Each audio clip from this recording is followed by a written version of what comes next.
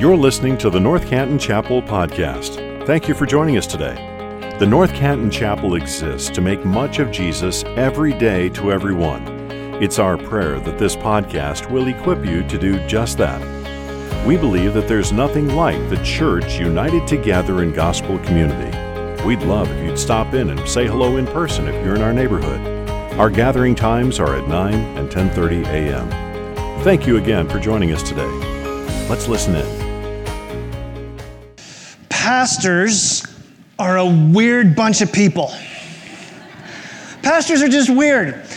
Where else, name me one other job, that you can go to school for 7 years, you learn 2 dead languages, you get amass this like random assortment of skills, all so that you can work 1 day a week for 35 minutes in that 1 day a week. So I'm glad you're laughing. That was definitely not an amen moment, so that's good.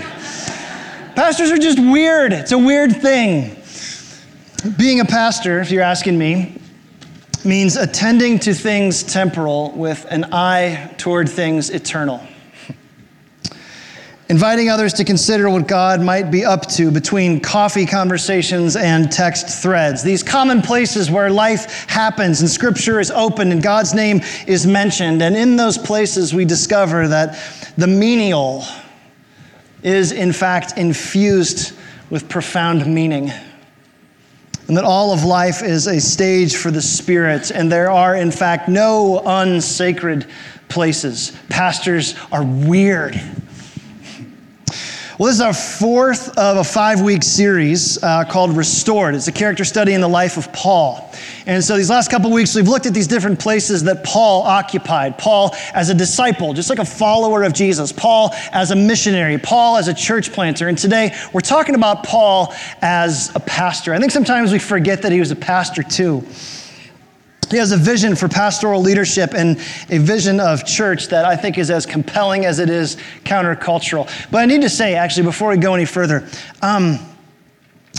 as a pastor, talking about a pastor is like self-conscious at worst, like self-promoting at like best. It's really kind of weird. And because we're going to learn about Paul this morning and like this giving, selfless, thoughtful, like theologically rich person. And then I'm like, so this is like terrible thing. Very self-aware in this moment. So you can all stop looking at me, just pull out your phones and just do this. Now, so here's why I want to do this morning. Why should we take a look at Paul as a pastor? I think there are 3 reasons, and these are the things I just want to have in our minds as we get into where we're going to go this morning. First off, I think it's good to have a vision of Paul's pastoral ministry, Paul as a pastor, because you need to know what God's word says a pastor should be like. I think that's a good thing, because a lot of times what churches want pastors to be is not what Scripture actually suggests. And so we're going to take a look at that. I think second reason for this morning, though, I think most of you are not pastors, but it's really great to have a vision for what a church is like. And Paul's going to talk about himself this morning, but he's going to do it in a way that says, gosh, isn't it great if we all went after this vision of church? You'll see what I mean. And then third thing, I think it's great to take a look at Paul's pastoral ministry because it's actually a good model for leadership in any kind. Inside and outside of the church, there's a ton of leadership principles and where we're going to be this morning, and I can't wait to get there. So here's where we're going this morning. I want to give you a quick background of Paul's letters as a pastor. And so if you're brand new to reading the Bible, if like you never cracked the spine of this thing, we're going to put the cookies on the bottom shelf this morning and talk about Paul's letters first. Then we're going to take a short little slice out of 1 Thessalonians chapter 2. I'm going to be there for just a little while, and we're going to pull out these principles of pastoral ministry along the way. And then we're going to wrap up with how we can connect back to this theme of restoration. So, first things first, Paul's letters make up a majority of the New Testament, and it's worth like asking, well, how should we read these things? Like, what are they doing here? Why is he all over and why is he so important? So I want to give you just 4 points of introduction and then we'll get to the text. So point number 1, we know that Paul wrote at least 13 letters. Okay, so that's a lot. I say at least because he actually wrote more letters than we have in our Bible. When he wrote the letter to the Colossians, just a church, he said, hey, when you guys read this letter in your church, can you pass it over to the church in Laodicea? And then could you make sure that you read the letter that I wrote to them? Now, here's why I bring all that up. you can look in your table of contents in your Bible and you'll see like Galatians, Philippians, Ephesians, all that. You will not see Laodiceans. Laodicea was another city. And you won't see the letter that Paul wrote. This is another sermon for another day, but right now we can confidently say that Paul wrote at least 13 letters, and the ones that we have are confidently the ones that the Lord wants us to have. We'll talk about that more some other time, but for now, 13 is the number I want you to remember in your Bible. Second point of intro for this is all of Paul's letters follow a similar fourfold format. First thing he does in every letter is he has this really kind word of introduction. Greetings and salutations. So next time you answer your phone, don't say hello, just say greetings, and they'll think you're so smart. He starts off with this really warm intro. Then the first half of most of Paul's letters is all theology. It's all what God through Christ has done. That's where he starts off. That's really intentional. And then Paul moves into the third part of almost every letter is now in response. He says, so now all of what God has done, now because of this, live like this. So he gives some direction. And then he closes out almost all of his letters with just like a, hey, tell everybody I say hey, kind of like tell your folks I says hi, we'll be over Sunday for barbecue or something. Just like a quick little goodbye.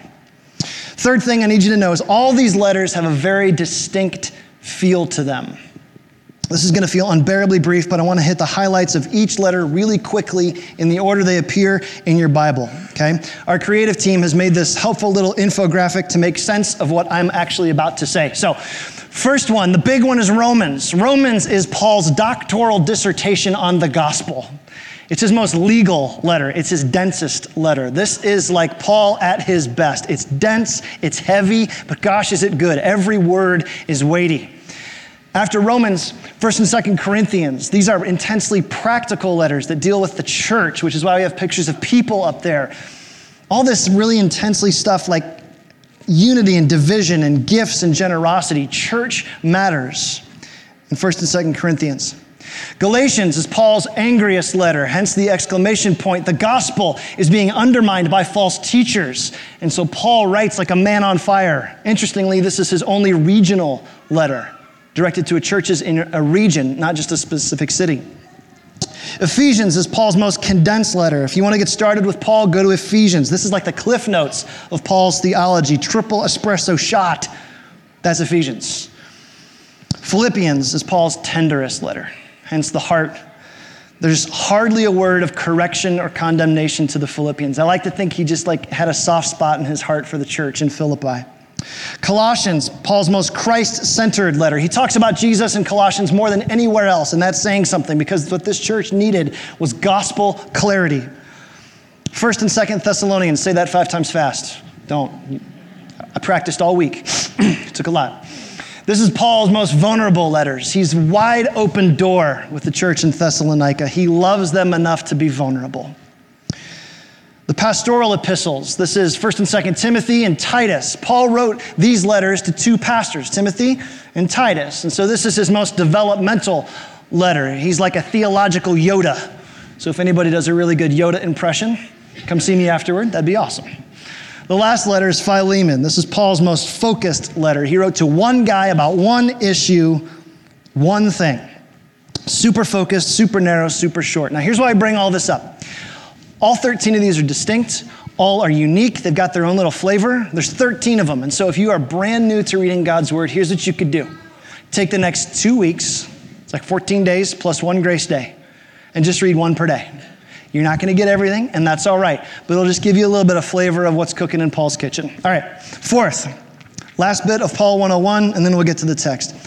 Paul's letters flow from the heart of a pastor. Paul writes letters because Paul loves churches. These churches are flocks that he helped to lead and gather and sometimes start. And so when he writes letters, he's writing out of continual care and residual responsibility for them. And I think it does us good to remember that. Paul's not some celebrity pastor type. He's not some traveling evangelist who's in town for a little bit and then he's gone. He's not through on a book tour or trying to build his brand or anything like that. I don't mean this to sound reductionist, but Paul writes letters the same way that modern pastors would send emails or write blog posts. These 13 letters are extensions of his pastoral heart. This is him protecting with his pen, directing from a distance, and shepherding with his words. Now, all four of those points are just context. That's just the frame for where we're going to be this morning. So I want to look at this small section that's nestled in 1 Thessalonians. You can get there, 1 Thessalonians chapter 2. If you have a copy of God's word, turn there, flip there, scroll there. Or if you don't, that's okay. It'll be on the screen behind us. 1 Thessalonians chapter 2. And again, here's how I want us to see this. First, so that you can have a really clear view as to what it's supposed to be like to be a pastor. What does God's word actually say this is supposed to do? Second thing, view from a church. What could a church be with this vision that Paul shoots out there? And then third thing, just as a leader, however that finds you in life, there's tremendous principles in here. So here's how he starts out. 1 Thessalonians chapter 2, verse 1. He says, "For you yourselves know, brothers, that our coming to you was not in vain." That word means like an empty pot, like nothing. It was just like smoke and mirrors. "But though we had already suffered and been shamefully treated at Philippi, as you know, we had boldness in our God to declare to you the gospel of God in the midst of much conflict." Here's principle number one. Paul was bold in the gospel. He was bold in the gospel. His point is, I didn't come just saying stuff. I said what mattered. There's a lot of things that pastors and preachers can say. There's only one thing that really matters, and that's the gospel. This reminds me of, for me, one of my first preaching professors in Bible college, a guy named Dwight Perry. He said this: "How you say what you say doesn't matter if what you're saying isn't worth saying." Isn't that awesome? I'll say it again because I lost myself in there from time to time. He said this to a room full of would-be pastors. He says, "How you're saying what you're saying doesn't matter if what you're saying isn't worth saying." What does he mean by that? Preach the gospel. That's what the church is about. This isn't entertainment. This isn't just like, hey, here's my thoughts on something. You don't care about my thoughts on anything. I don't. Preach the gospel. This is what Paul said in 1 Corinthians, where he even said, "Woe to me if I don't preach the gospel." It's like what Jeremiah said in Jeremiah 20, where he says, "If I say that I won't speak in his name, it's like a fire shut up in my bones. I'm weary of holding it in. Indeed, I cannot." For the pastor, there is one essential message. Here it is. Jesus Christ died to save sinners. And that's me, and that's you. There's lots of good messages, lots of meaningful messages, lots of helpful messages, but there's only one essential message, and it's this: Jesus Christ died to save sinners. That's the gospel. The one essential message that every pastor must absolutely love, that Brandon Marshall, left to himself, was starting to make a pretty big mess of his life. But Jesus turned it around. That's the gospel. That on my own, I am a colossal wreck of a person. But Jesus was able to rebuild me, that no one is outside the reach of God's grace, that Jesus makes peace possible for anybody, no matter how much you think you've jacked up your life or how many mistakes you've made or how far gone you think you might be. There is a God who loves you, is on your side. He gave his son to die for you, and that by putting your faith in him and him alone, consciously, personally, not by inheriting Christianity, by putting your faith in him and him alone, your past may be forgiven, your present actually makes sense, and your future is marked by profound hope. This is the gospel, and it's the driving force of Paul's ministry, Christ alone. That's what motivates him to his core. Now, with that out, he backs up a little bit. Principle number 2. Paul says he was clear in his motives. Clear in his motives. Take a look in verse 3. He says, "For our appeal," this begging, this convincing, this please know the Lord. Where's this come from, Paul? He says, "For our appeal does not spring from error or impurity or any attempt to deceive. But just as we've been approved by God to be entrusted with the gospel, so we speak, not to please men, but to please God who tests our hearts. We never came with words of flattery, as you know, nor were the pretext for greed, God is witness. Nor did we seek glory from people, whether from you or from others, though we could have made demands as apostles of Christ." Now here's the story.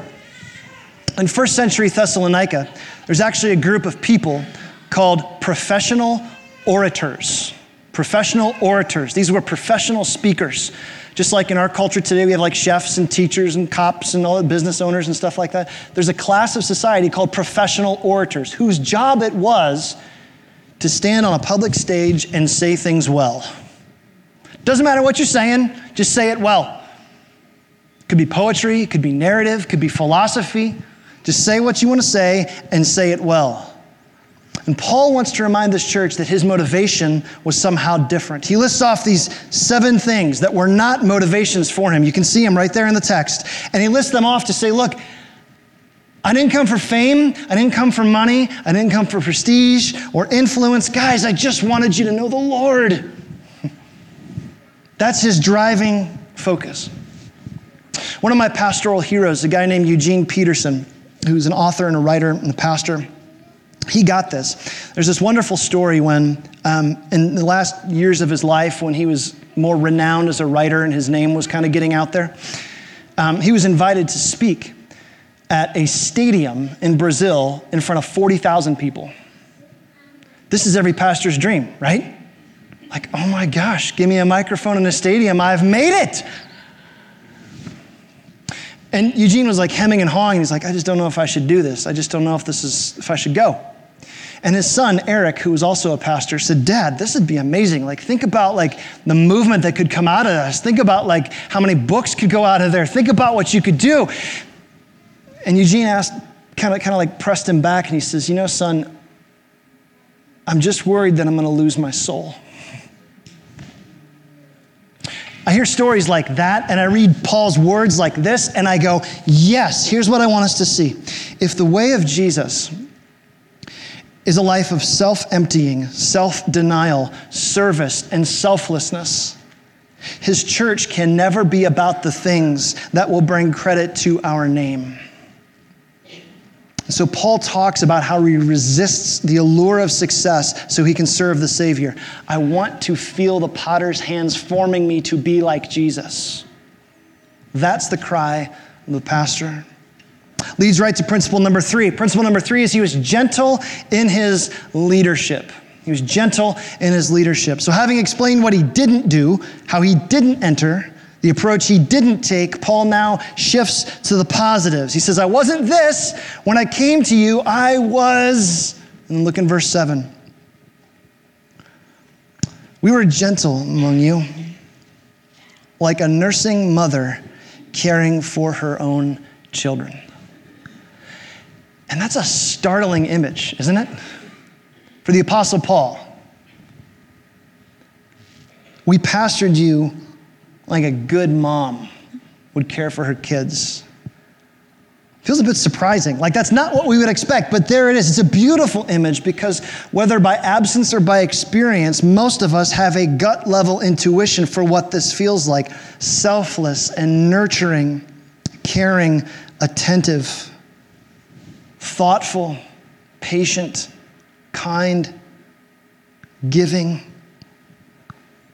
Interestingly, this image of motherhood is not foreign for Paul. He told the Galatians in a rare moment of tenderness to that church, he says, I'm like a woman in childbirth waiting for the gospel to be born in you.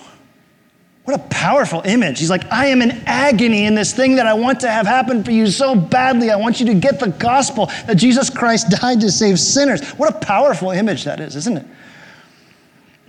And here, where he says, we were like a nurturing mother caring for her own children, it's made all the more powerful by what preceded it. All 7 of those things he said he wasn't, right? Like, you can't imagine a good mom who wants to deceive her children. You can't imagine a mom who wants to profit from her kids or who's greedy for things before giving them to her kids or who wants to build herself up at the expense of her kids. And so instead we get Paul as a pastor saying, I'm gentle and nurturing, I'm taking care. So beautiful. Then he pushes it forward to talk about what that means. In verse 8, he says this, so, being affectionately desirous of you, we're going to come back to that in a second, we were ready to share with you not only the gospel of God, but also our own selves because you've become so dear to us. This is principle number 4. Paul said he's generous in his relationships. I love that phrase, affectionately desirous. There's another one you can slip into conversation today while you're having like chicken wings out on the counter. Be like, I am affectionately desirous for buffalo chicken wings. People be like, trying too hard on that one. Affectionately desirous, what does that mean? It means to long for, to crave, to have this appetite for, this constant longing and relationship that won't let up. Somebody told me once that parenting, here, file this one away for those of you guys. Parenting, someone defined it like this once, that parenting is learning to live with your heart outside your chest. And I'm like, yeah. First day of school this year when Joseph sat in a little Corolla with Karsten in the passenger seat and Hannah in the back seat, and they'd all go tootling down the road. Mandy and I were in the driveway going, affectionately desirous. It's this like beautiful, sad, wonderful, happy, but like, oh God, just get me through this kind of thing. That emotion is what Paul's talking about here. And that led to something. He said this is so cool. He says, because of that, we were ready to share with you not only the gospel of God, but also ourselves, because you become so dear to us. This is Paul going, gosh, you remember those like text conversations at like 2 a.m? All those times we sat at Starbucks? I know those weren't around then. I'm just giving you an illustration. Remember how we just got in life together? That's what I want you to remember, he says. When your faith wavers, remember how the gospel was fighting to be born in you. We weren't content to just share what we know. We wanted you to see who we are. I don't want to talk at you for 40 minutes on Sunday morning. I want to hear from you from Monday through Saturday, because that's what life is. It wasn't enough just to hear about Jesus from us. I wanted you to see Jesus alive in us. Gosh, what a great vision for would-be pastors. I'd love to sit down with like seniors in Bible college and go, look, it's important that you can preach. Yes, that's good, but there's more. It's important that you can lead and cast vision and balance a budget. Yeah, that's important, but there's more. Are you capable of this? Are you capable of this kind of relational generosity? That's rare because it's risky, isn't it?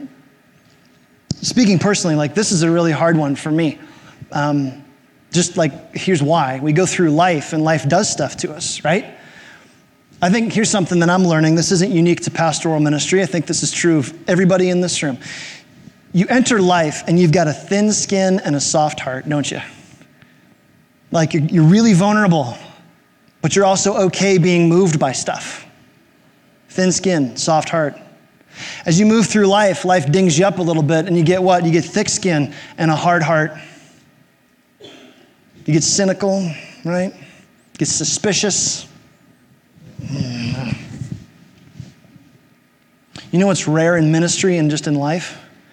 Is to have a thick skin and still preserve a soft heart.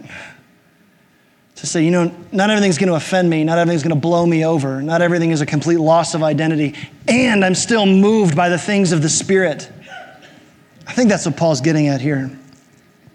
Principle number 5, selfless in his work. Take a look in verse 9. He says, for you remember, brothers, our labor and our toil. We work night and day that we might not be a burden to any of you while we proclaim to you the gospel of God. 2 words ought to jump off the page, labor and toil. This means a crowded mind and a sweaty brow, deep fatigue, calloused hands and a bowed back. This is Paul at his bivocational best. Paul worked 2 jobs when he was in Thessalonica. 2 of them. And taken weirdly here, this could be kind of a weird flex, right? Taken wrongly, this could be Paul going, you know I worked really hard while I was with you, right? Just want to make sure you know. Why is he bringing this up? Pointing to his resume is not his point. Here's what Paul wants us to see. I would do anything if I got to share the gospel with you. We talked about this a little bit last week. But Paul, before he was Paul, back when he was like a teenager, he was a young theology student. And theology students in the first century were required to learn a trade. And so Paul chose tent making, leather working. That's what he did. That was his like side hustle, his plan B, his fallback plan. Tent making, leather working was like a rough cut, blue collar job. And so if Paul was around today, he'd be like framing houses or hanging drywall. This is what Paul would do. Why did Paul do this? Anything. whatever it takes if I could get you to actually have a relationship with the Lord. This is Paul's driving force. Missionary service in Paul's day included the hope of receiving financial support. But in Thessalonica, Paul chose not to leverage that hope. Instead, he worked to support his ministry there, and that had two results. One is it lifted the financial burdens of a church that was a poorer church. But then secondly, it cleared any allegations of him being there for false motives. Principle number 6, he's blameless in his behavior. Take a look in verse 10. You are witnesses, and God also, how holy and righteous and blameless was our conduct towards you believers. Those 3 words, holy and righteous and blameless. Here's what they mean. Holiness is this deep inward piety that says, I just want to know the Lord. Holiness gets a bad rap in our world today, right? Holier than, right? That's an insult. Oh gosh, dude, that guy's so holier than thou, or she's acting in such a holier than thou. Or who made you so holy? I think we forget that holiness is actually something that God's word calls us to. It means consecration to the Lord, where my life is different than it was before Jesus. Righteousness, then, if holiness is this inward contrition, righteousness is the outwardness, the behavior that results from this. It's not just performative, it's real genuine because it's coming from a heart that wants to please the Lord. And then the last one is blameless, which is really just the sandwiching of the first 2. Paul's just simply saying, look, when I was with you, my walk matched my talk. I was consistent. I want to stop here for a second, though, because I think, again, taken wrongly, this borders on like performative Pharisaism. I'm not sure if you noticed this. In church life, it is so easy to fake it. You know what I mean? You know how you're supposed to act in church, and you know how you're supposed to act when you're around church people. A little better than you normally do. Funny thing though, isn't it great how everybody looks so holy from a distance? As soon as you get up close to somebody and you really start doing life, you go, oh my goodness, you are a mess. And so am I. We both need Jesus because no one's arrived yet. Isn't that a profoundly freeing thing? It should be. That's the gift of the church. Imperfect people pointing to a perfect Savior. That's what we are about. In pastoral ministry, in church life, and in leadership, there is profound power in proximity. Proximity is the real, honest, sincere, intentional closeness with other people. There is power in proximity because proximity kills performance. If I keep you all out there, I can look pretty good. And Paul's saying, don't let church be that for you. Please, don't let this be a holiness contest. No. So here's the question. For pastors or for anybody who wants actual community in their life, are we courageous enough to let people close enough to know us enough? Are we courageous enough to let people close enough to know us enough? Paul's painting a picture of church that is really powerful because it kills my ability to fake it. Principle number 7, but take a look in verse 11. Here's what he says. For you know how like a father with his children, we exhorted each one of you and encouraged you and charged you to walk in a manner worthy of God who calls you into his own kingdom and glory. Principle number 7 is he's intentional in his guidance. Did you hear how Paul shifted here? He used to be like a mother, right? Nurturing and caring, and now he's a what? He's a father. He says, all right, I had another element to my leadership in your life, exhorting, encouraging, charging. This is Paul going, I'm begging you. I want to call you. I want to put this out in front of you and encourage you. When following Jesus gets hard, you can do it. Doesn't he sound like a great football coach here? I absolutely love it. This is Paul digging in and going, look, you can do this. Words of every good father, you can do this. What's he coaching toward? What's he hoping for? And the answer is to walk in a manner worthy of the Lord. Little insight just to my pastor's heart, and I think this is most pastors. Most pastors fear the same thing. Not all, but many. Most pastors fear that the work begun in their presence will stop in their absence. That the car that's like going down the road and it's cruising will just like run out of gas, sputter, and then like die on the side of the road. Like put plainly, that when time or circumstance, or in Paul's case, spiritual attack, moves them on to another place in another time, that flame of gospel hope that burned in the hearts of the people they love will like flicker and then out like a wisp of smoke. And Paul's going, no. I want you to focus on the things that matter. I want you to cultivate a real abiding relationship with the Lord that's not fake, because I'm shooting for things that outlive me. What a great vision. Last thing, last principle, and then we'll talk about what to do with this. Verse 13, he says this, and we also thank God constantly for this, that when you received the word of God, which you heard from us, you accepted it not as the word of men, but as what it really is, the word of God, which is at work in you believers. What gives Paul the right to beg and cajole and coach in the way that he does? God's word. Here's what this means. I don't know if you've ever noticed this, but every church and every person in every church drifts to one of two extremes. I see this in myself, and I know you've got it in you too. We either do one of two things. We either drift toward the extreme of legalism, which says this, like, dude, you better start acting right. And if you don't start acting right, we're going to shame you, or we're going to teach you how to hide it. Because behavior is what's important. Fix the outside, and then the inside will follow. Don't raise your hand. Some of you grew up in a church like that. That's legalism. It doesn't work, because God didn't die so that you could behave. He died so that you could be new. There's the other side, is liberalism. That's another extreme that just says like, well, I mean, you just kind of go with what's in your heart. I mean, you'll figure it out. If it seems right to you, it must be right. Just kind of like pray about it, and if it seems kind of the right way to go, it's probably right. Here's the point. Neither extreme is helpful at all. Neither extreme is profitable. Neither extreme is good. And so how in the world do we find a centering point? Again, it isn't my opinion. It isn't your opinion. What is the centering point of truth for God's people? God's word. And that's it. It's why we do preach for like 40 minutes, or 42 as the case may be, on Sunday mornings. It's because this is the only source of truth. If this calls it a sin, my opinion doesn't matter. If this calls it good, my opinion doesn't matter. I submit myself to what God says here, and he promises that that is where you get an actually successful, good, peaceful life. So he's biblical in his appeal. Now, that's what this text says. What does this text mean? What are we supposed to do with this? Again, I want to throw this up here so that you have a clear picture of what a pastor is about, what a church can be about, and what leadership can be about.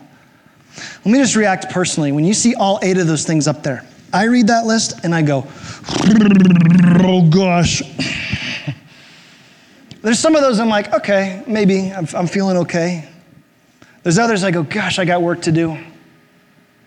I get to the end of that list and I was like, holy smokes, where do you find this unicorn pastor? Like, who is this guy? Where do you find another Christian that looks this way? This is impossible. This kind of sends me to my knees a little bit. I want to direct us to the end of Paul's letter. Some of us come from a church tradition where the pastor or the priest or the minister says something called a benediction. Benediction is a Latin mashup of 2 words, benedictus, which means good words or good sayings. And it's meant to be like, hey, if you're feeling overwhelmed, hey, there's hope, so sit tight. And now Paul's going to show us where the hope is. Get this. Very end of 1 Thessalonians chapter 5, verse 23, he says this. And now may the God of peace himself sanctify you, means make you holy, make you more like Christ. May the God of peace himself sanctify you completely, and may your whole spirit and soul and body be kept blameless at the coming of our Lord Jesus Christ. He who calls you is faithful. He will surely do it. Anybody feel unfaithful? Don't raise your hands. I'll do it for you. Anybody feel overwhelmed? Don't raise your hands. I'll do it for you. Good. It's all right. You try to do it on your own, there'd be nothing left for Jesus to accomplish.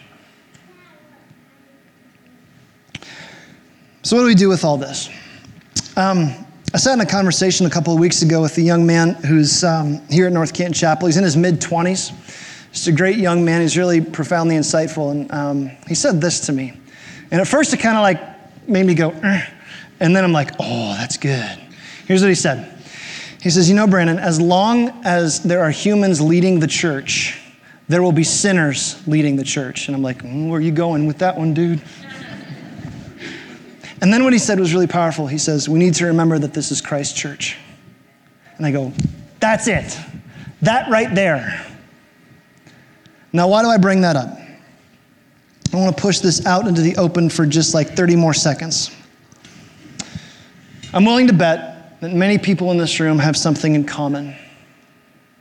And it is made more present when you see that description of a pastoral life, or that description of a church life, or that description of a leader. Here's the thing that many of us may have in common: church hurt.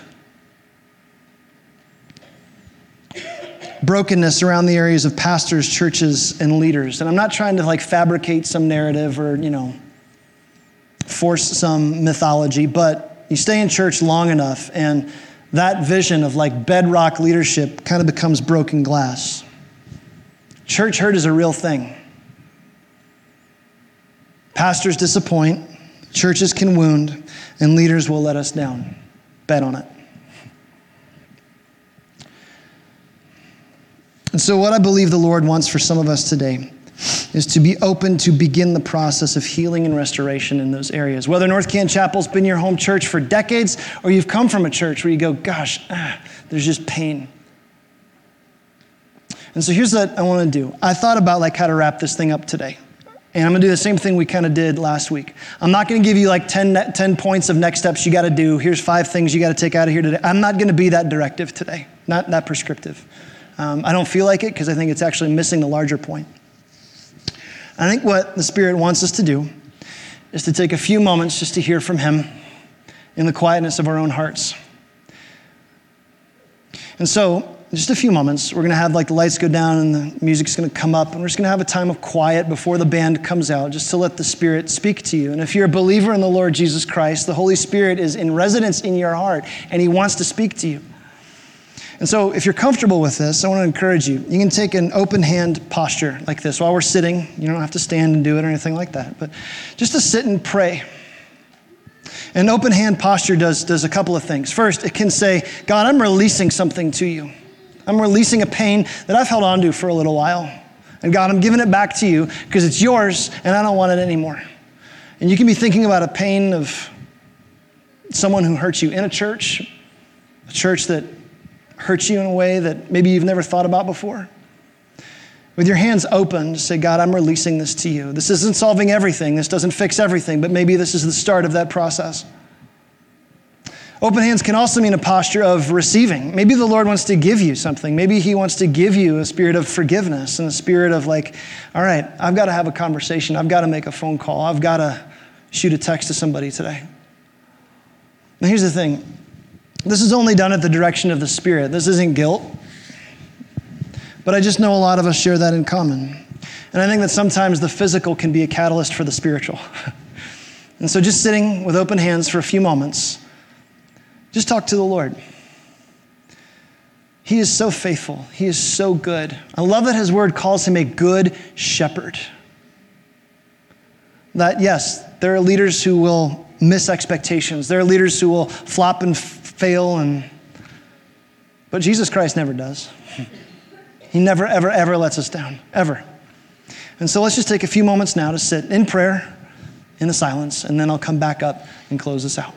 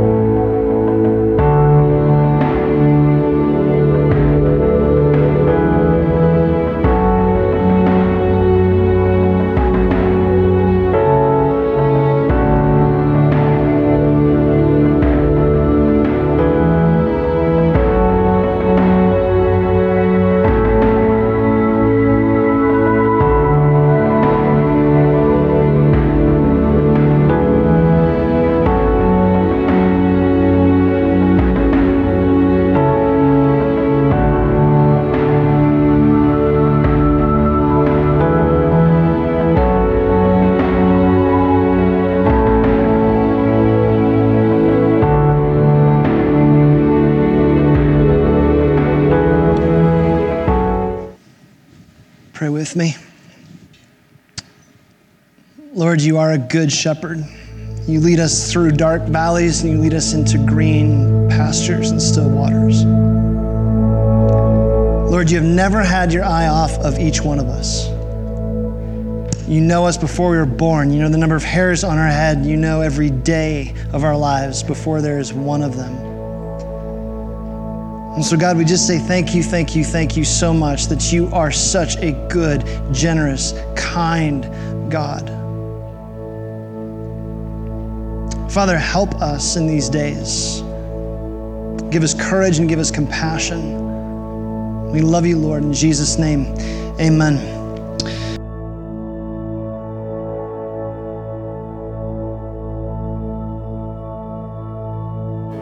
Thank you for listening to this episode of the North Canton Chapel Podcast. If this ministry has blessed you in any way, please share this episode with your friends or spread the word on social media. If you subscribe and leave a 5-star review, it goes a long way to helping us make much of Jesus every day to everyone who hears these podcast episodes. You can also donate to this ministry at ncchapel.com/give. Thanks again for joining us. May you go out into your places and spaces, making much of Jesus every day to everyone.